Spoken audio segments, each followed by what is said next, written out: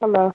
Hi, I'm calling from Chime Bank Customer Service. I understand that you have an issue that you need help with. Yes. What can I help you with this evening? I was calling. I had activated my card, and when I tried to log in with my phone number, it's not even letting me log in with my phone number. It's saying it can't find my account. Okay, and you used your phone number to create... How long ago was the account created? I'm not sure. You're not sure? Okay. Now, was this a new card? Was a card lost, stolen? Or is this a replacement, or is this a new card? Well, they said that I had an account activated, and I was like, well, I don't recall it. So they said they were going to cancel the card and send me out a new card. They sent me a new card out. I downloaded the app, tried to activate my card with the app, and it would not let me activate it. Okay. So when I called the number, it activated it, but it still won't find my account with my phone number. Phone number? Or my card, the last 4 digits of my card. Well, I was able to pull up the account here with the phone number that we're currently speaking on.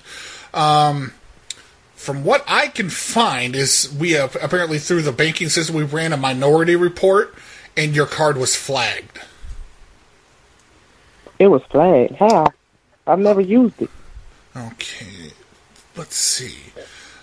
Well, it says right here, it says since the card was dispatched, your credit score fell too low because of your purchase activity, and so it flagged. I haven't purchased it. I've never used it to purchase anything. Okay, well, it says that's right what I here. was trying to let. Well, what we're probably worried about is maybe somebody had gotten a hold of the numbers before you were able to make purchases. It looks like a lot of grape juice was bought at Costco.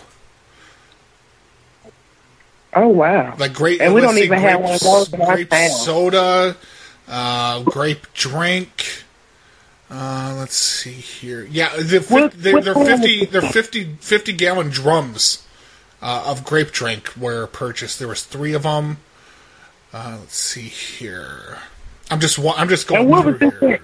I'm sorry, where was it at? This was in Fort Worth, Texas. Fort Worth, Texas.